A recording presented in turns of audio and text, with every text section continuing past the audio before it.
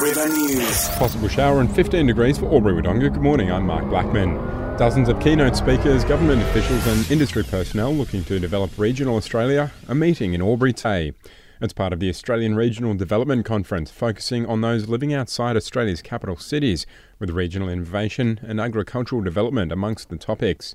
Chair of this morning's keynote session, Tony McBurney, says it's an important gathering discussing issues affecting all of Australia. Regional development and the development of the nation is a pretty major question for the country at the moment, not just because it's sort of flavour of the month with political power and those sorts of things, but because Australia as a nation, I think, is needing to confront questions of globalisation and questions of population growth. Conservation grants are set to help with the protection of the local crimson spider orchid in Albury. The New South Wales government provided almost $600,000 to assist local groups with projects helping conserve the flora around our region.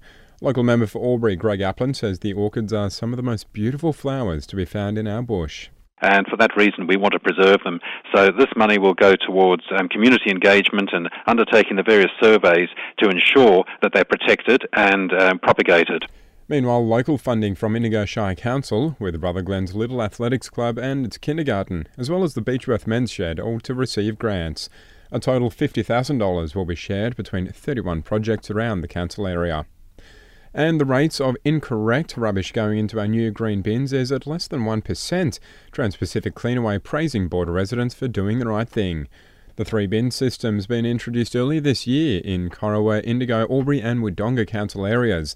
Nina McCarty from Cleanaway says they're really happy with the way residents have adopted the system.